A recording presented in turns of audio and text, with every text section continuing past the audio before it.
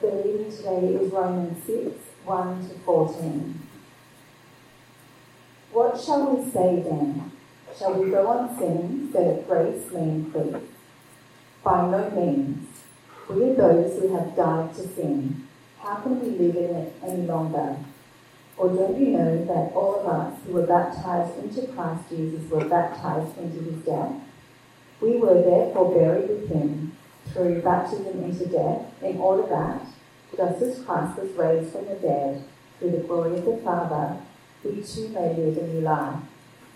For if we have been united with him in a death like this, we will certainly also be united with him in a resurrection like this. For we know that our old self was crucified with him, so that the body ruled by sin might be done away with, that we should no longer be slaves to sin, because anyone who has died has been set free from sin. Now, if we died with Christ, we believe that we will also live with him. For we know that since Christ was raised from the dead, he cannot die again. Death no longer has mastery over him. The death he died to sin once for all, but the life he lives to God. In the same way, count yourselves dead to sin, but alive to God in Christ Jesus. Therefore, do not let sin reign in your mortal body, so that you obey its evil desires. Do not offer any part of yourself to sin as an instrument of wickedness, but rather offer yourselves to God as those who have been brought from death to life, and offer every part of yourselves to him as an instrument of righteousness. For sin shall no longer be your master, because you are not under the law, but under grace. Thanks so much, Jenny. Good morning, all. My name's Matt. How does it go? Been introduced yet. If I haven't met you before, welcome. I'd love to have a chat afterwards and say hi. I wonder, is there anything about yourself you would like to change?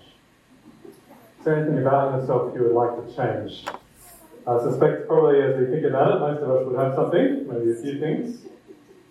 As I think about it, I probably the youth group that we have here on Friday nights, and I've started to notice over the last year or so that the youth are now beating me in the sport and the games we play. So I'd like to, get a bit fitter and a bit more flexible and be able to compete again. That would be good. That'd be one thing I'd like to change. I'd like to be a little bit better at getting going in the mornings, using my mornings more productively. I'd also like to get better at going to sleep at night quickly, not scrolling on my phone for too long. That's probably got something to do with getting going in the mornings. I shared a few weeks ago that I have a habit of having a little sweet treat most nights around 9 p.m. One thing I'd kind of like to get rid of that habit, but then on the other hand, I wonder if my life would actually be better. Maybe not. Pretty good part of the day. But there are things that are slightly deeper as well. I like to spend a little bit less time thinking about what I could have and where I'd like my life to be, and be just a little bit better at being grateful and thankful for what I have in the present. I might actually say that is something that at the core is actually sin, something the Bible would say is sin. I should actually be grateful for what God has given me and not always wanting more. And besides, I should be trusting him with my future anyway. As I think about it, there's lots of other sin in my life that I should get rid of, ways in which I don't trust God like I should. Some of those things are more subtle, some of those things are more blatant. There are areas where I don't choose God's way and instead choose my own way. And we might ask, well, can we really change those things about ourselves? Is there hope to be able to conquer those things and start living for God, to start living how we want to live? Do we have the power to change? What would you change about yourself if you had the power to do so? Well, as we've been going through Romans these past few weeks, the big thing we have seen is we've been hearing about grace. Grace. And today, as we come to Romans 6, I think Paul is saying that grace has the power to change us. And actually, he says that grace should change us. We've learned lots about grace over the past few weeks, the grace revealed in Jesus and in the gospel, the good news of what Jesus has done. Grace comes to us as a gift We don't earn it, we don't contribute to it, we don't deserve it. Jesus died for us while we were still sinners, we heard back in Romans 5. Last week we heard Paul talking about how grace overflows to the many. There's more than enough grace for everyone, more than enough grace to pay for our sin, whatever our sin is. Whatever we've done, whatever we will do, our sins can be paid for in Jesus. And so then as we come to Romans 6, what we're looking at today, we come to this passage and we find Paul asking a question. Some wonder whether this is maybe a question that the Roman church had been grappling with, and maybe they sent a note to Paul asking him this question. I just think it's probably just an obvious question that it comes up as Paul makes his argument. It's kind of a question that's crying out for an answer, and so Paul asks it. If you've got your Bible in front of you, you can see it there, can't you, in Romans 6, verse 1. What shall we say then? Shall we go on sinning so that grace may abound? If grace is a good thing, if grace is free, if there's enough grace for everyone, if there's enough grace to deal with my sin, well then maybe the logical thing is to go on sinning as much as I like. I think this is a little bit like, if you could imagine this scenario, imagine down on the Southern Expressway tomorrow they made an announcement that this week, rather than enforce the 110 km/h speed limits, that they would have a week of enforcing speed limits based on grace. I wonder what speed you would go along the freeway. I remember driving along in Germany where actually there were no speed limits, and going 130 was kind of a good start, and then I think probably one time I got up to about 150, and that probably felt, okay, this is enough, I don't really need to go any faster than this. I can still remember, you're going 150 and still the BMWs and the Mercedes are screaming faster like you're standing still. What speed would you go if speed limits this week were based on grace? If it's about grace, well, maybe I might as well just take as much as I can get, right? Is that how it should be with the grace of the gospel? If there's more than enough grace for us, maybe we should just take advantage and live however we like. But that's not what Paul says, is it? Verse 2, what does he say? By no means. By no means.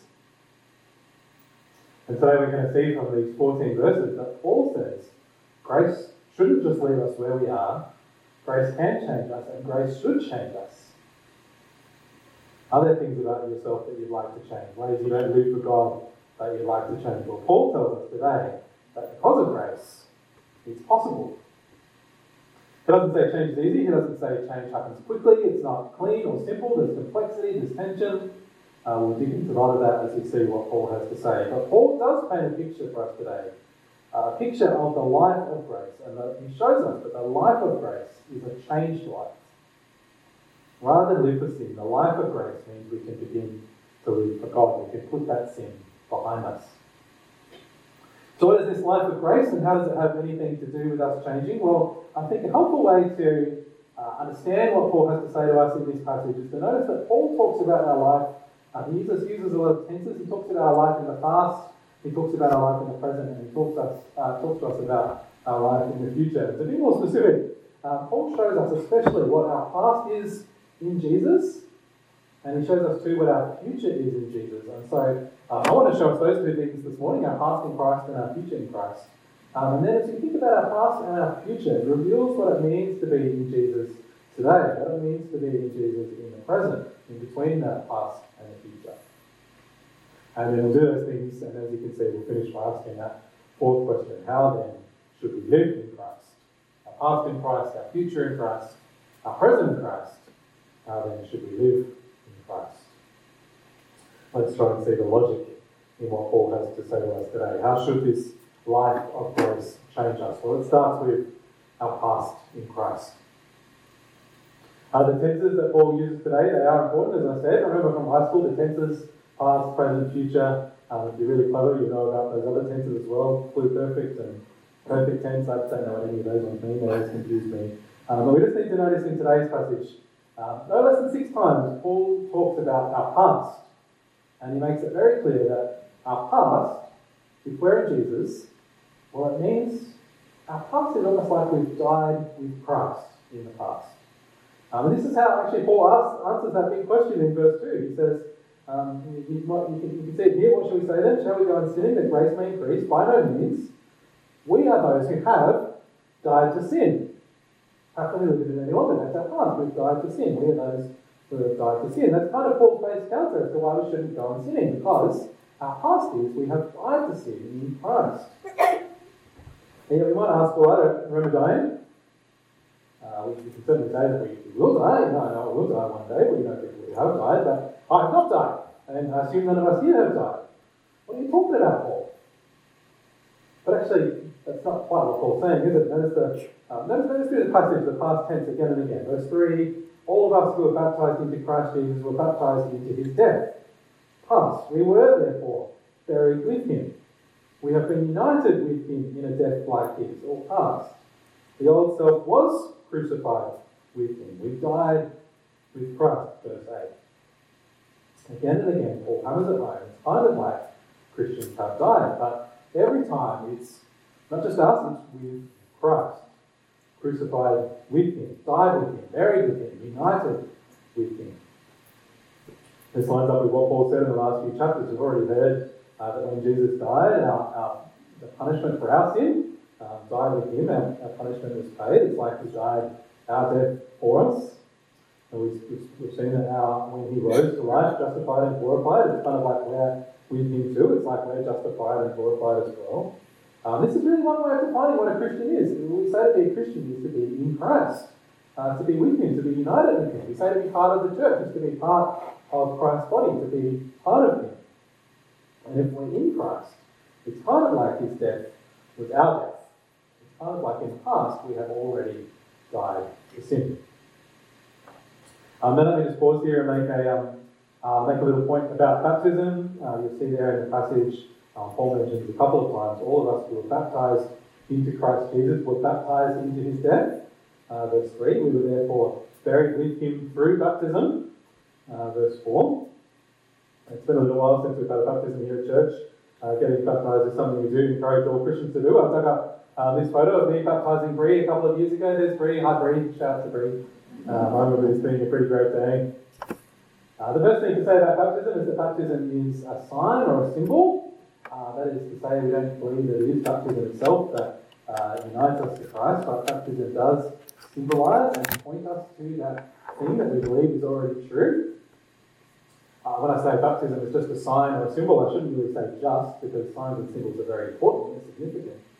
But the question is, what does baptism point to? What does baptism symbolise? Some will say actually baptism is more about publicly declaring your faith, which I don't think is wrong. But notice that in the passage today, Paul uses baptism to talk about being united with Christ. We were baptized into Jesus. We were buried with him through baptism. Baptism here is pointing to us being in Christ, united to Christ. I think this is what we're showing when Bree was baptized here a couple of years ago. She went down into the water, symbolising that her past is that she died with Christ. She was buried with Christ. And she came up out of the water. We didn't leave her there. She came up out of the water, symbolising that as Christ rose from the tomb, it's like she was with him as well. She will rise. I think that's primarily what baptism is about. It's about being in Jesus, being united to him. This is a way for Bree to show, to be reminded that she's in Jesus. It's a way for us to know what it is to be in Jesus and to see a visual sign and a symbol that shows us that.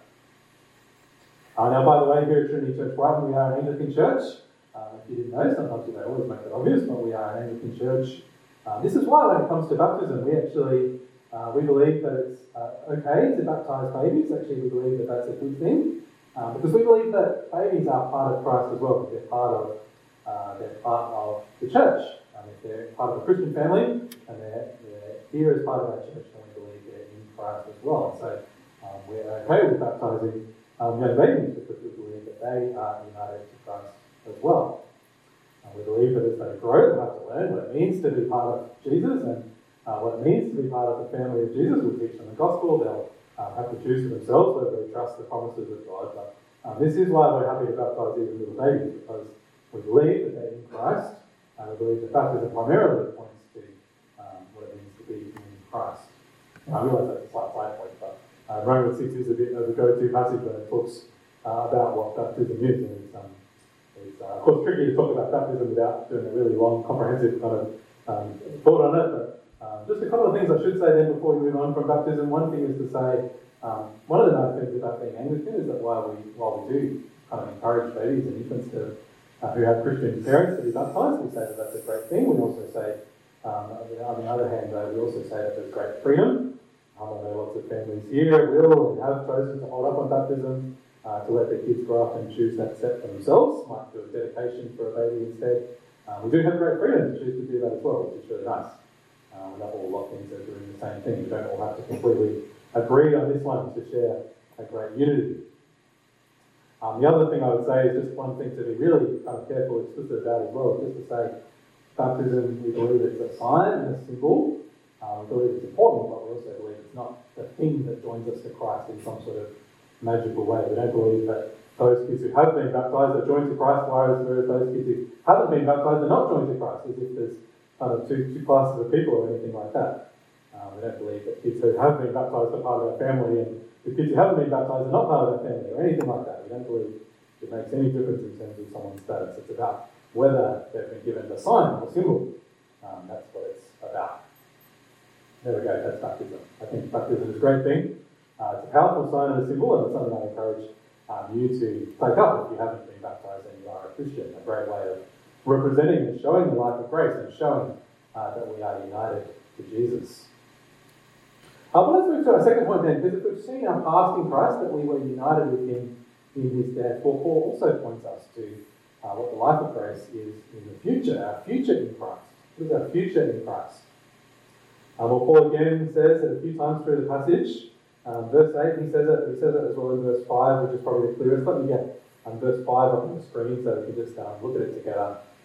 For if we have been united with him in a death like this, past like this, we will, future, certainly also be united with him in a resurrection like this.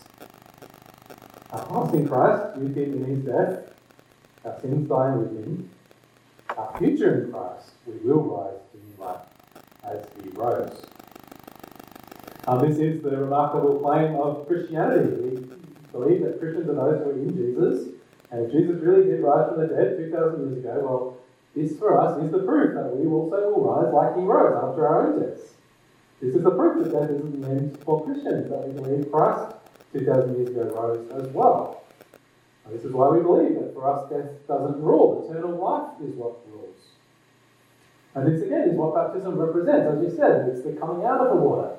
As in Greek baptism, it points to the rising to new life that we have in Jesus. And it doesn't, by the way, you have to look exactly like what we saw in that picture of Bree. Paul, a couple of times in the New Testament, also describes the Israelites who came out of Egypt and talks about how they came through the Red Sea. The story we looked at a couple of months ago as we were in Exodus, the Israelites were coming through the Red Sea, coming out to the other side to freedom. Paul also is happy to describe that coming through the Red Sea as baptism, coming out of slavery and coming to the new life as God's people. This is one of the things that baptism shows us, our new life that we have in Jesus. One question that I have as Paul talks about this sort of thing in these verses, I wonder what you think about this question. Is Paul saying that a new life is something we have now, or is he saying it's something for the future? Because it's actually a bit weird. We see it here in verse 5, we will be united with him in a resurrection like this. It's very future, isn't it? It's very much something that's yet to come. But then you see verses like verse 6, and Paul says, for we know that our old self was crucified with him, so that the body ruled by sin might be done away with, so that we should no longer be slaves to sin. So the past, the old self was crucified with him, so that the body might be done away with. Paul seems to be saying that our bodies can be done away with, because in Jesus our death has already happened, and yet our resurrection hasn't happened yet. It's kind of strange, isn't it? Because I certainly have my same body that I've always had. I've had my body for 35 years now, and as I said, it's starting to get a bit older and a little bit sore, and it's a little bit harder to beat youth in games and youth group on Friday nights. Some of you know a lot of we need the limitations of our earthly bodies. And it's not just a matter of physicality, is it? Paul is also saying here that these broken bodies are the bodies of sin. And our future in Christ is a future of resurrection, a future where we'll have a new body and we'll no longer have these bodies of sin, and sin will be put behind us. But then, because the truth part of it also seems to be that we've already died, and our bodies have already been done away with if we're in Christ. So which is it? It's a little bit strange. We died to Christ and we've done away with our bodies, but yet we haven't yet been resurrected, and we do still have that body. So it's a little bit strange, isn't it? We're sort of stuck in this weird middle ground. So let's see if we can make sense of it by thinking about our third point, our present in Christ. See what this picture gives us. If our past is dying with Christ, if our future is rising to new life in Christ, well, what's our present? What does this mean for us in the middle? I think on one hand, Paul is saying that because of our past, because we've died with Christ, because our bodies can be done away with, I think he's saying that sin no longer rules us. I think this is probably what he's talking about when he says our bodies are being done away with, which we have done, but the sin doesn't control us anymore. That means that we live now in the present lives that are ruled by grace. That means that we do have the power to change, and we should change. We should say no to sin. We should live differently. We should live for Jesus. And because we're not ruled by sin anymore, we actually can do that.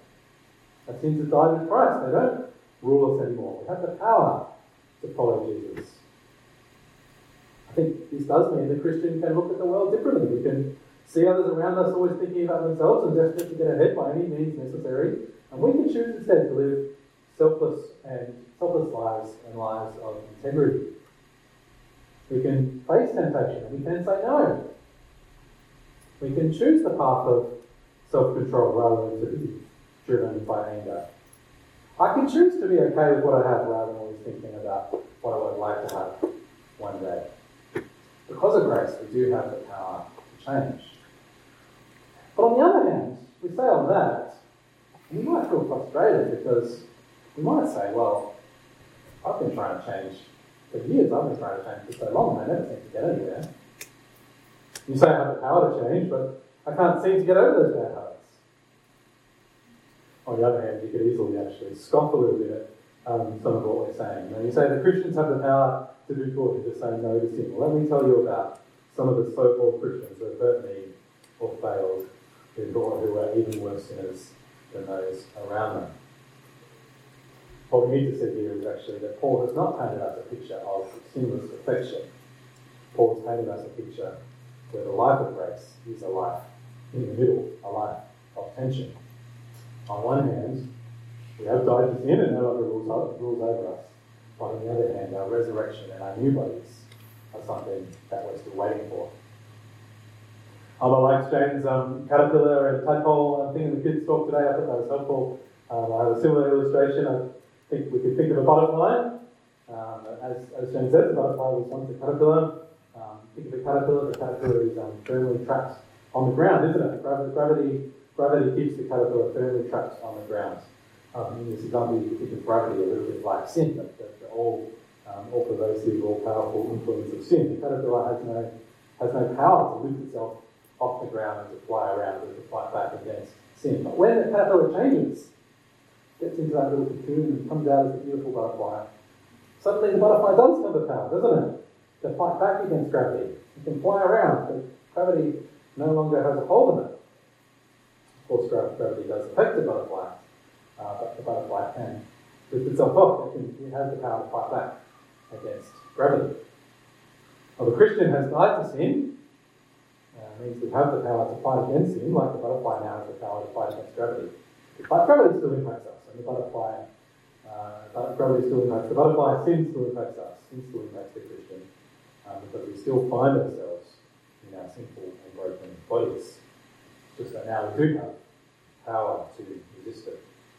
And that butterfly picture is a helpful picture as we understand this tension. Dead to sin, but not yet quite resurrected to new life. Well, what about our final point then? If this is the life of grace, well, this tension, how then should we live in Christ? Have a look with me at Paul's last 4 verses in Romans 6. Have a look at what he says here. In the same way, count yourselves dead to sin, but alive to God in Christ Jesus. Therefore, do not let sin reign in your mortal body so that you obey its evil desires. Do not offer any part of yourself to sin as an instrument of wickedness, but rather offer yourselves to God as those who have been brought from death to life, and offer every part of yourself to Him as an instrument of righteousness. For sin shall no longer be your master, because you are not under the law, but under grace. If the Christian life is a life of tension, dead to sin on one hand, awaiting our resurrection to new life on the other hand. Well, Paul is encouraging us to think about where we want to be counted. Count yourself. Do we want to be counted in the old self? Do we want to offer ourselves back to wickedness and to sin? Do we want to count ourselves with sin, or do we want to count ourselves as alive to God in Christ Jesus? Do we want to offer ourselves to God as those who have been brought from death to life, as it says there? I think Paul is saying, as we make those everyday decisions about what we do and how we act and how we react, Paul is saying, well, this is a good thing to do, to pause, to ask ourselves, do I want to be thinking of myself as that old part of me? Do I want to be thinking of myself as that old part of me that actually has been put to death already? Or do I want to be living for my future self? Do I want to live for who I'll be in eternity? Do I want to start being that person now? Perhaps that's what we should do next time we're faced with temptation, or next time we feel anger building up inside of us. Pause and ask that of ourselves. I've found that helpful this week, just to think about, do I want to be living for actually the part of me that has already died? Or do I want to be living for the part of me that will be here for eternity? This gives us, I think, a powerful motivation for living well, for changing, for doing good, a powerful motivation to change. Other worldviews, of course, have reasons for doing good too. The secular worldview says that we should live well to make the world a better place.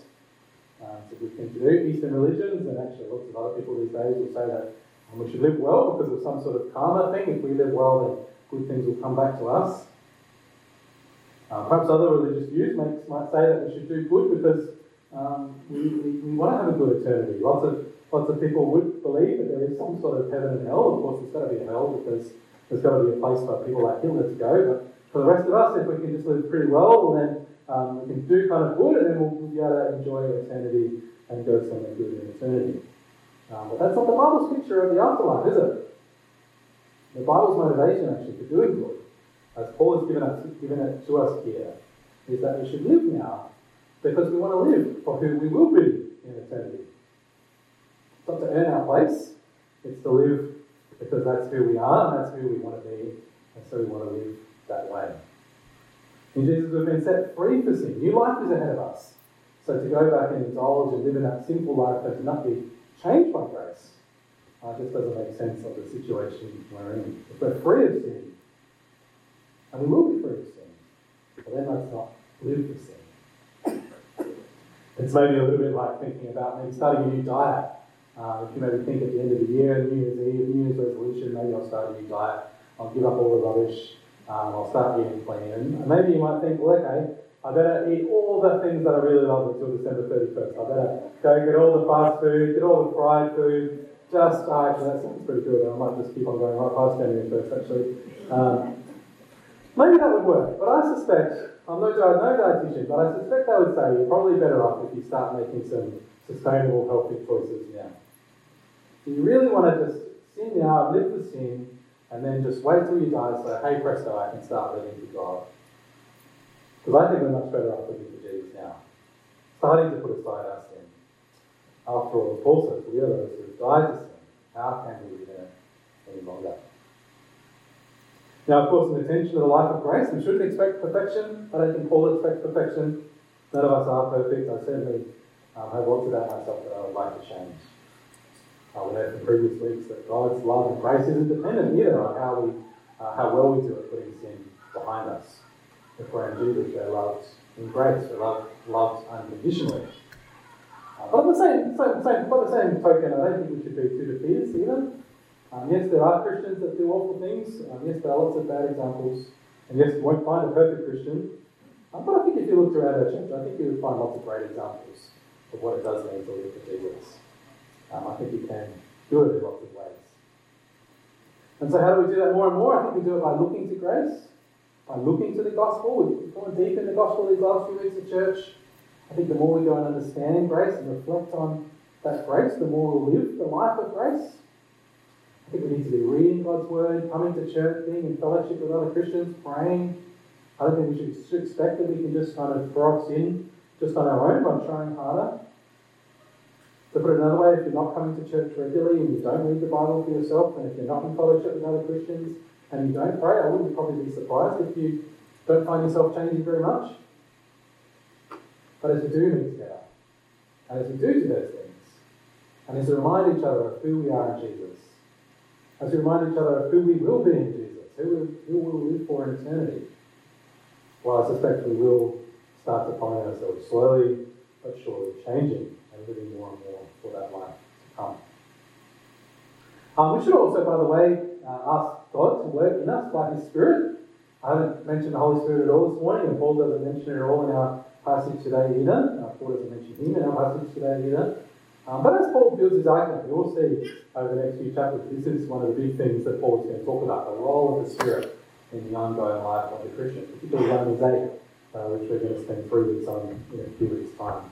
But I think for now, the encouragement from Romans 6 is to look to grace, look to who we are in Jesus, look to who we are in Jesus in the present, in the past, by grace, we have died with Him. Sin doesn't have power over us anymore. It has been paid for, it has been defeated.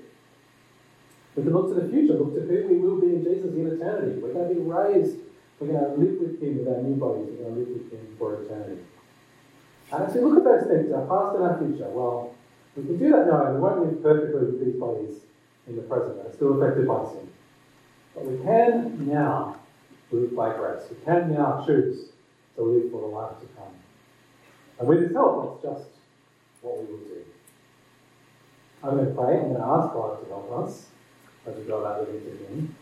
And then we're going to sing a great song that actually will continue that prayer. It's a song praying to God and asking for His help as we seek to live for Him more and more each day. So let me pray for us. Father God, this is a challenging passage. Help us to know the truth that we've seen today. Help us to know that we are in Jesus, that we are those who have died to sin. Help us, therefore, not to live in sin any longer. Help us to know what we will be, that we will rise to be with Jesus. And help us to live that way now. We know, Father, that none of us are perfect, none of us live without sin. And so we thank You for Your forgiveness. And we ask that as we go forward, we ask for Your strength, for Your grace, for Your help, as we go about trying to live for Jesus. And it's in His name that we pray this morning.